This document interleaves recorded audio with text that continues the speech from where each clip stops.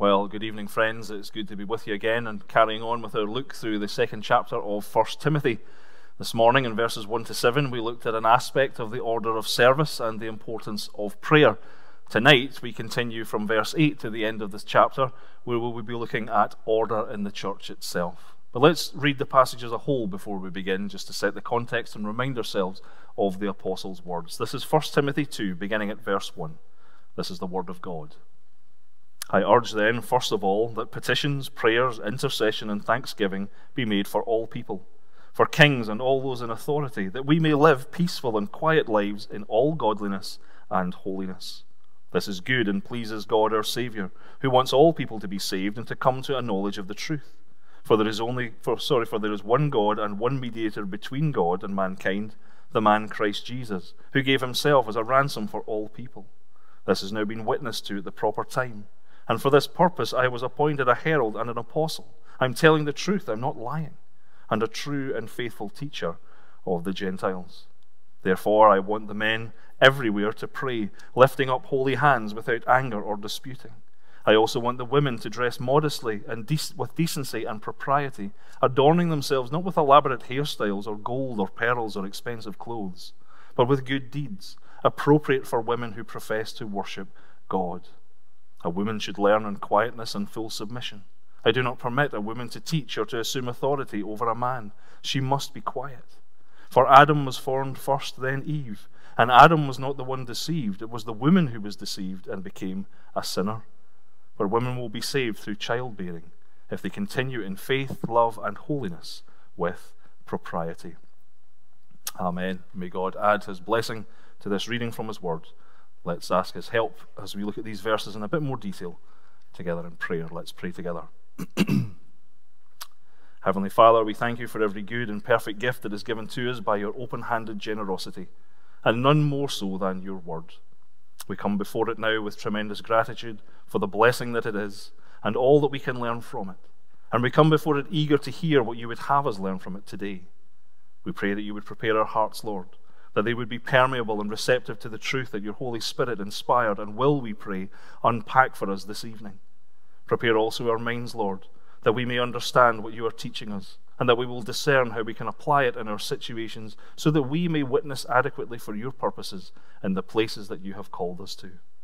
Teach us, Lord, that we may grow in our relationship with you and bear the fruit of your Spirit amid the relationships that we have with other people, that they too may come to know your goodness, faithfulness, salvation, and sanctification. All this we ask in Jesus' name. Amen. The story is told of a perfect man who met a perfect woman. They had a perfect courtship and then a perfect wedding. Their life together was, of course, perfect. One snowy, stormy Christmas Eve, the perfect couple were driving along a winding road when they noticed someone standing at the roadside in distress. Being the perfect couple, they stopped to help, and there stood Santa Claus with a huge bundle of toys. Not wanting to disappoint any children on the eve of Christmas, the perfect couple loaded Santa and his toys into their vehicle, and soon they were driving along delivering the toys. Unfortunately, the driving conditions deteriorated further, and the perfect couple and Santa Claus were in an accident, and only one of them walked away. Which one of them was it? Well, the answer is usually the same, although the reasons why depend entirely on who you ask. If you ask a woman, then often the response is that the perfect woman must have survived because the other two people in the vehicle, and in particular the perfect man, don't exist. If you ask a man, then the response is usually agreement, because if there's no Santa Claus and there is no perfect man in the car, then the perfect woman must have been driving, which explains why there was an accident in the first place. Ladies and gentlemen, women and men, how different we can be, and how much that difference is accentuated and played upon by the entertainment industry of our world. Even while a contradictory narrative builds which tells us that gender is an artificial construct and that there is no fundamental difference between the sexes. Which is correct? Well, what does the Bible say? If we look at this passage in 1 Timothy 2, then it's clear that God created the sexes and did so in a distinct manner. It's clear from these verses that there are crucial differences between men and women.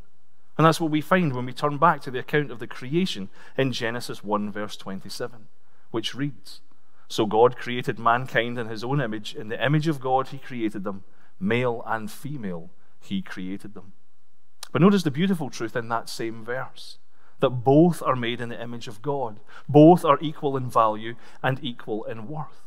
And whenever we approach the powder keg issue of the roles of men and women in the home or in the church, as our passage this evening will speak into, we need to begin with that reminder for ourselves of the inherent value of every single human being. As equivalent of our status is in the eyes of the Lord, however, that doesn't mean that he has the same purpose and the same instructions for each sex, and this is the subject that Paul approaches now. The apostle is continuing in his teaching on the life of the church, and the subject of the conduct that should be maintained in communal worship is found in verse 8. It says, "Therefore I want the men everywhere to pray, lifting up holy hands without anger or disputing." Well, it's important to begin by addressing that word want in verse 8. Make no mistake, this is not some separate private desire that the apostle is harboring here. He's speaking as an apostle of Jesus Christ. He's speaking with the authority of the Holy Spirit who is directing the words that he writes. And his message, therefore, should be treated as a command. And his authoritative command is that the men of the church be actively involved in prayer. Where are they to do this?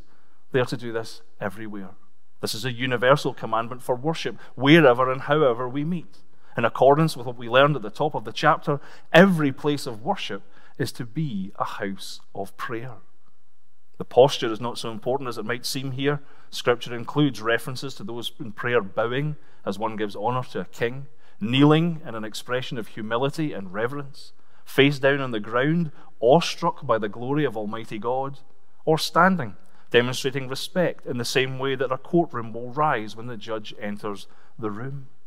None of these is considered especially more appropriate than any other, and so it's best to view this demand of verse 8 to lift holy hands as speaking of our purity in prayer rather than what we do with the shape of our bodies when we offer them. The apostle's instruction is a reference to Old Testament temple worship, where God's people would consecrate themselves with hand washing prior to engaging in prayer. Clean hands in this practice symbolize a pure heart. And applied to the Christian prayer life, the implication is clear. The most appropriate way for us to come before the Lord to make petitions, prayers, intercessions, and thanksgiving is with a heart that strives after the holiness and the righteousness of our Savior. Now, this isn't just a suitable approach to prayer for a man. The same applies to women. But the male-specific aspect comes in Paul's naming of one particular impurity that was causing issue in the church in Ephesus that Timothy was leading. And that is the sin of discord and dissension. Hence the apostle's instruction to pray without anger or disputing. The Ephesian church is beset with quarrel. Angry words are flying around everywhere. False teachers are active in their midst, and they're creating controversy and fracture in the Christian community through the myths and endless genealogies described in chapter 1. And the constant friction caused impedes that correct attitude of prayer. Now, this kind of anger and argument are not the sole property of men. Philippians chapter 4, verse 2 speaks of a dispute between two ladies, Euodia and Syntyche. And then a few hundred years later, a woman called Jenny Geddes infamously threw the stool she was sitting on at the head of the minster of St. Giles Cathedral in Edinburgh in protest at the first public use of the Scottish Episcopal Book of Prayer in Scotland. They reckon that may have been the catalyst for a cascade of events that led to the English Civil War. So women are not incapable of disturbing the peace, and they're not incapable of disturbing the peace in church. But it is far more likely to be the men who agitate and quarrel, particularly over issues of doctrine.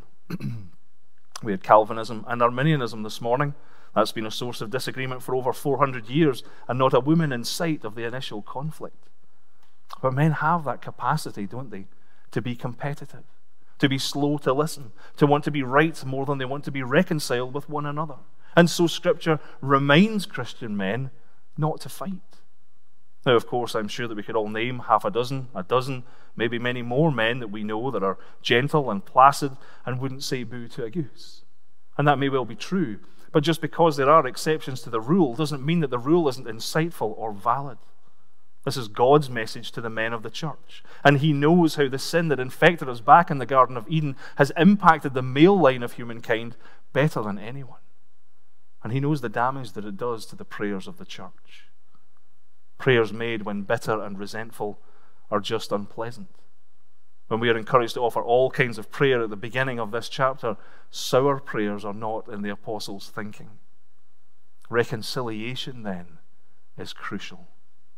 Because of the power of our prayer is connected with its purity, as we are reminded in James 5, verse 16, which reads, "The prayer of a righteous person is powerful and effective." Then the men in the fellowship can only lift holy hands in prayer and expect an answer when their relationship with their brothers in Christ is right. It's okay to disagree. But when that disagreement is complicated by the anger that hampers us from being peacemakers, that's when we need to be convicted by this instruction.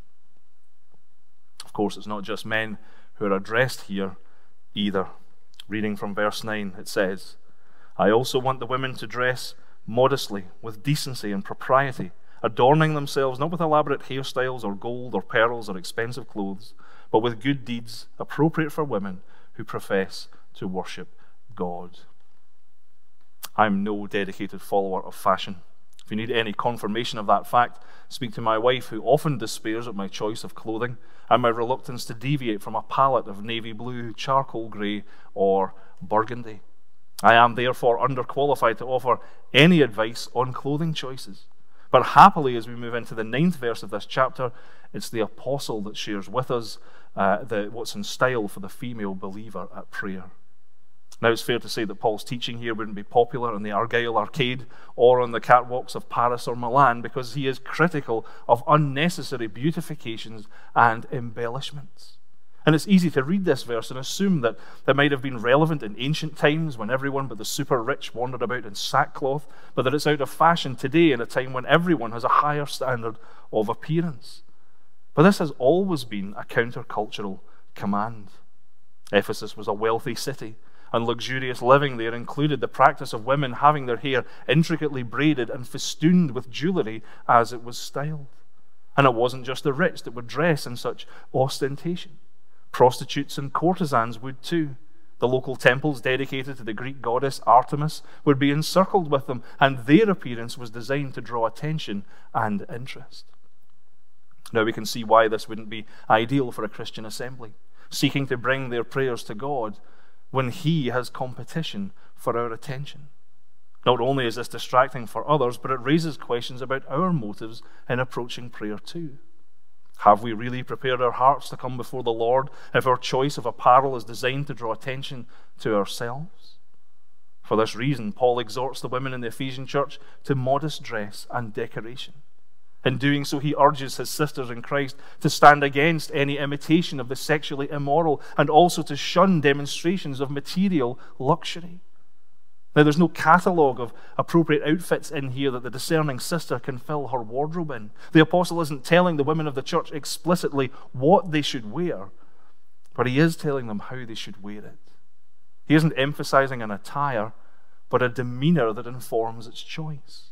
He reels off this list of positive virtues: modesty, decency, propriety, and appropriateness. At the heart of this list is practice of humility. It's shunning the opportunity to make much of ourselves. The word that we have translated as decency speaks of feminine reserve in matters of courtship. And it's the opposite of the idea of being dressed to kill. Propriety is soundness of judgment. It's restraint. It's mastery over self. And all combined, these present the right state in which women must come before the throne of grace. This isn't a demand to dress in a dowdy manner. It's an urging to have more focus on and more concern about the God that we are lifting our hands to than what our outward appearance might achieve. Again, there are exceptions to the rule, and there are also men who are equally fond of fine clothing and who dress to impress. In Joshua chapter 7, when Achan brings punishment on Israel for plundering goods from the conquered city of Ai, what is it that he steals? Silver, a gold bar, and a beautiful robe. In 2 Kings 5, when Naaman comes to Elisha to be healed of leprosy, what does he bring to try and pay for the prophet's services? He brings silver, he brings gold, and he brings 10 sets of clothing. Now, I can't see you right now. I don't know how you dress, which is quite liberating in preaching from these verses, to be honest. But who takes the longest to get ready for church in your household in the morning? Who owns the most jewelry? Who spends the most on cosmetics and fragrance? Who spends the longest looking and shopping for clothes? It is, generally speaking, the ladies. Hence the specific instruction toward the women of the church. But none of those pursuits are necessary. God isn't interested in outward appearance. He's interested in the heart. He says as much to Samuel when he is looking for the son of Jesse that he will anoint as Israel's next king in 1 Samuel 16, verse 7. But before the gents are able to get too comfortable here and start rolling their eyes at the efforts of the ladies who want to make themselves look good, the reality is that we are an enormous part of the problem. Because our fallen, broken, sin-stained default is to assess and evaluate women by how they look. It is men that enslave women to their appearances. And so verse 10 isn't simply a reminder to women that their greatest asset that they possess and that their most powerful statement to the world comes not with attire, but with good deeds and loving service. It's also a reminder to men to stop encouraging women to overlook this truth because of our failure to view women as God does. Beauty in a Christian woman is seen in her godliness. She is made more beautiful, more attractive, more desirable by what she does rather than by what she wears and how her hair is done. If you're a young Christian man watching this broadcast and you're looking for a wife, then this is the beauty that you must look for above anything else. Because the prettiness that young ladies bear now will diminish with an aging process that cannot be stopped or reversed. But her works and her service, the fruit that is the palpable evidence of her faith in Jesus Christ, allows her to become more beautiful with every passing day. And if you are a young Christian woman looking for a husband, then make sure that your suitors are seeking your inward beauty, for then they will be enthralled by the daily increase in what you both consider your greatest quality.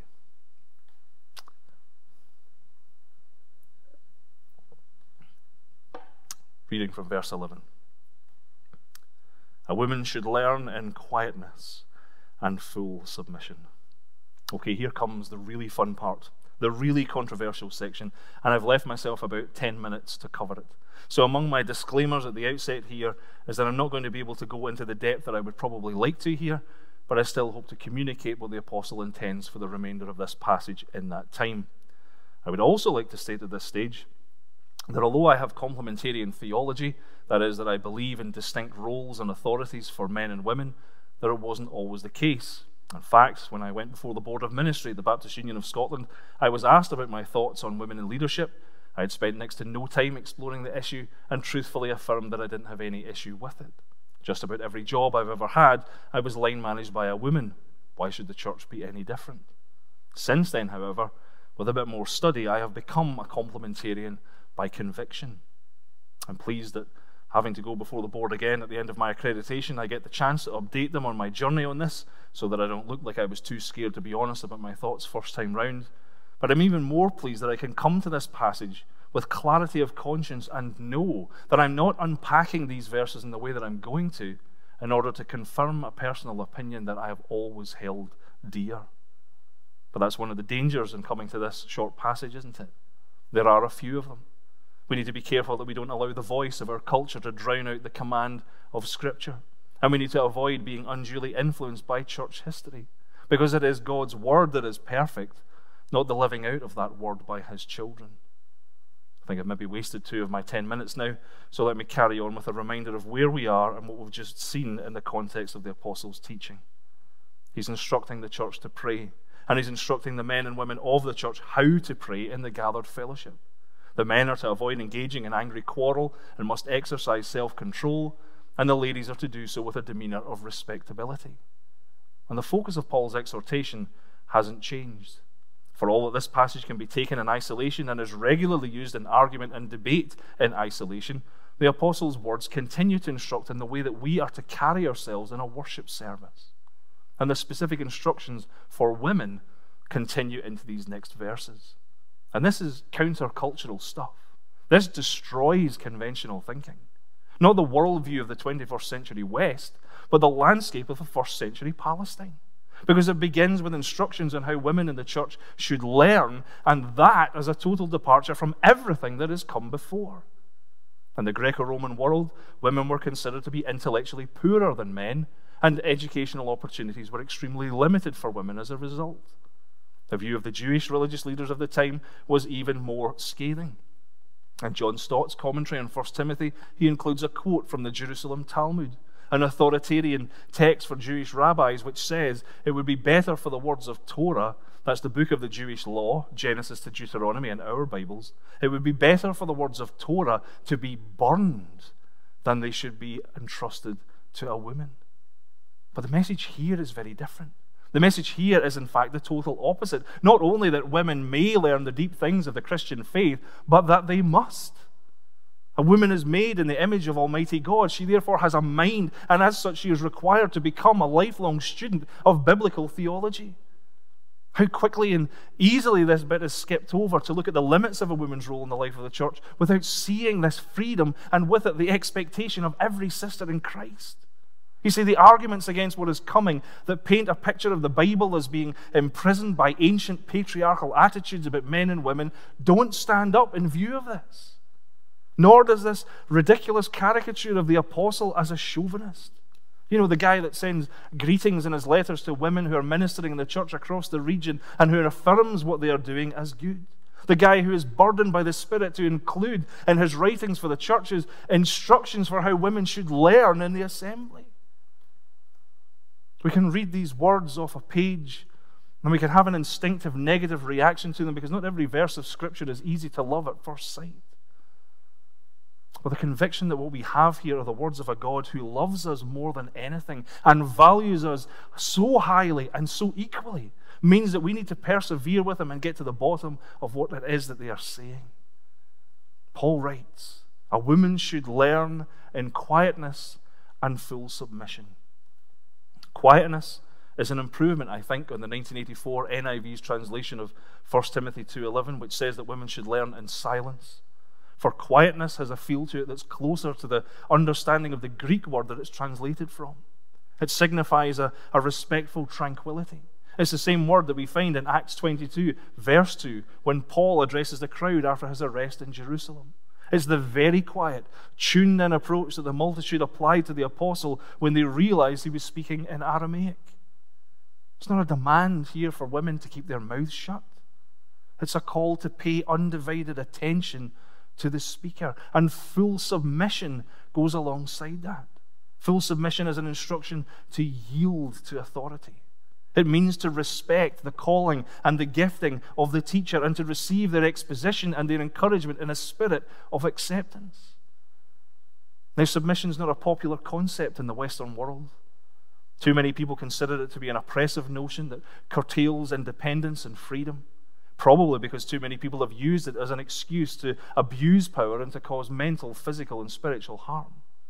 But it's not intended as something negative here, and we see that when we qualify the instruction. Because the people that women are asked to submit to are the leadership of the church. It's the people who meet the qualifications and criteria of eldership that, God willing, you will be looking at next week. It's gentle servant leaders whose ministry is to protect and to shepherd the flock. Nobody is being asked or expected to submit to a domineering tyrant.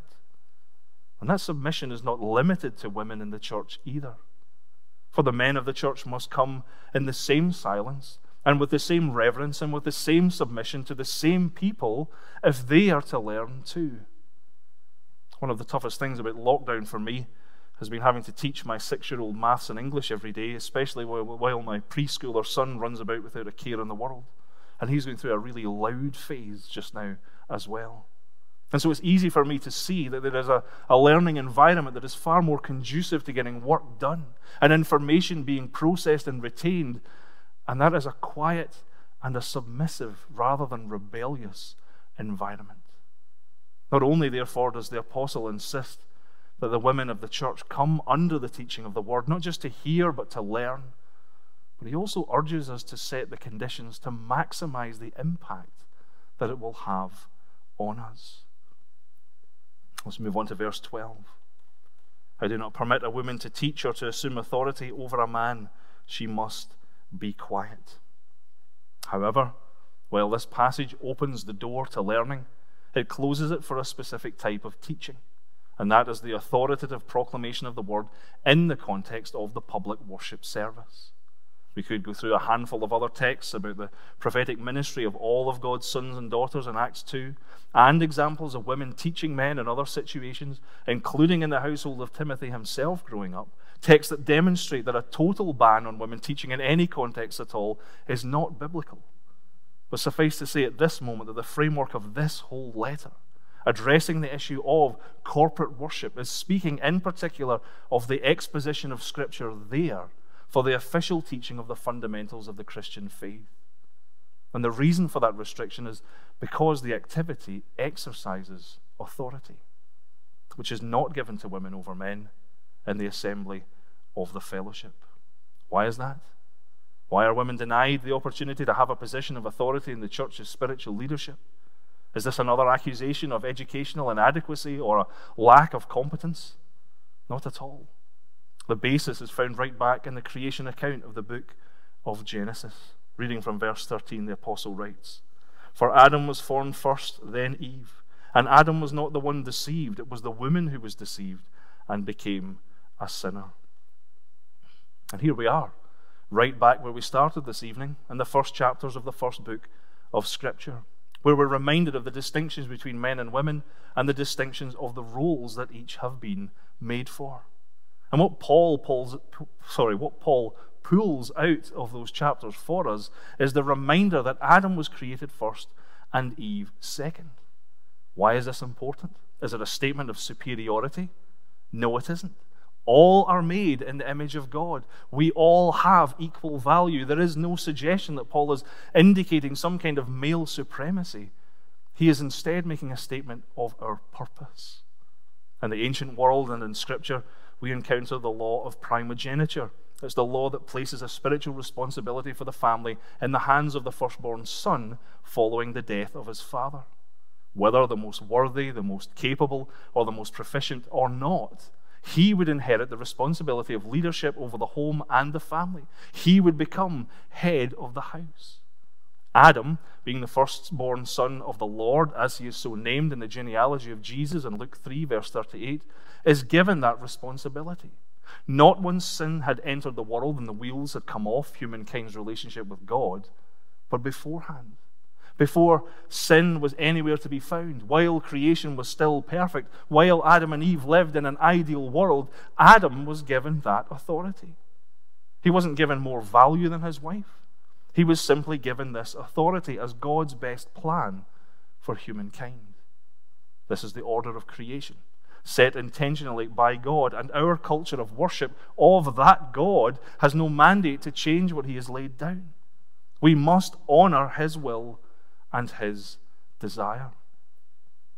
Now, some scholars read verse 14 here and assume that the apostle is blaming Eve for the fall.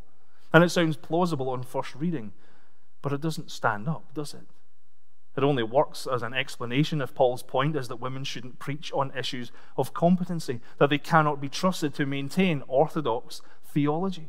But that idea doesn't stack up when we consider the situation that he is writing into. How many problems in the church in Ephesus have been caused by men teaching false doctrine? He has already had to warn the men of the assembly of the inappropriate approach to prayer while they harbor such animosity on these issues. So the apostle knows that men cannot be trusted any more than women can. If anything, this reference to the fall of humankind emphasizes the lack of worthiness of men. Because yes, it's true, the woman was deceived, but where was her husband when that was happening? He was standing right next to her. He was watching and he was listening, and he did nothing to stop Eve as she ate the forbidden fruit. Why did he stand there and ignore a talking snake when he should have known better, when he had already been up close and personal with every creature that God had made? Why did he stand there powerless to stop what Satan was leading his wife into? The answer is simple. He didn't want to. because the knowledge of good and evil, because being like God appealed to him too, and he walked right into that act of disobedience with his eyes opened. So you see, the authority that is bestowed upon men that isn't bestowed upon women has nothing to do with capability or aptitude. It has everything to do with God's decision to set Adam as the spiritual representative of the human race.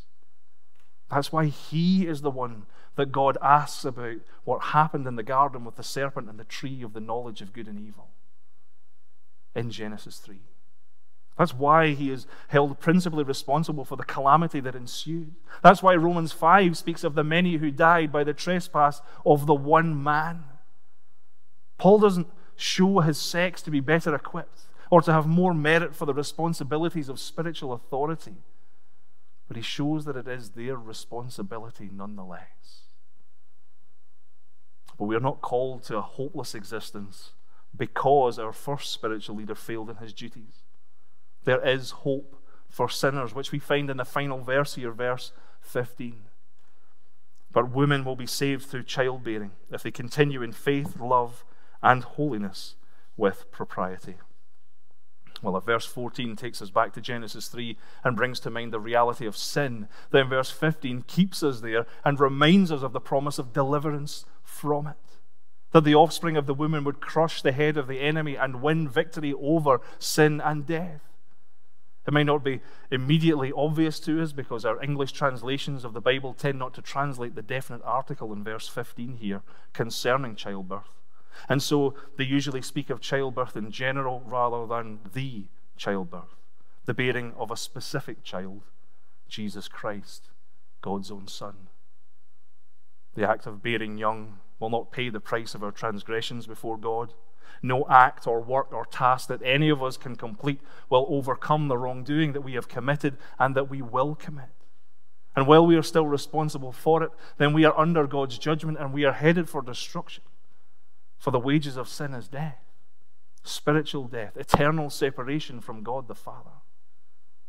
But because the child was born, because God the Son, though he is fully God and equal in status with his Father, because he submitted to his Father's will, took on flesh and came to this earth and laid down his life on the cross of Calvary for that sin, then we need bear it no more when we come before him with repentance and in faith.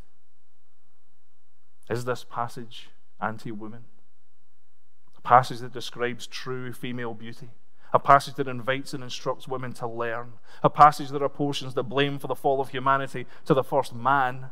And a passage that reminds us of the crucial role of women in the coming Savior of the world? Judge for yourself, but I don't think so. If you're a woman watching tonight, I pray that you will meditate on your value to God this evening. If you're a man, then I pray that you will resolve to take your responsibilities of spiritual leadership in the home and in the church seriously. But above all, I pray for all of you that you will soon be back in your church building, offering all kinds of prayers for all kinds of people, and all for the glory of God, our Savior. Amen. Let's pray together. Heavenly Father, I thank you for your words and for your passage from it. We pray that your Holy Spirit will continue to minister to us through these words in the coming days, and that you will help us to see beyond the controversies to the beauty of your love for your creation and to the authority that you wield in shaping our world, our relationships, our home, and our church according to your will and purpose. Father, thank you for Jesus, for the solution to our sin, and for the way to spend eternity in your presence. Hear our prayer as we offer it in his name. Amen.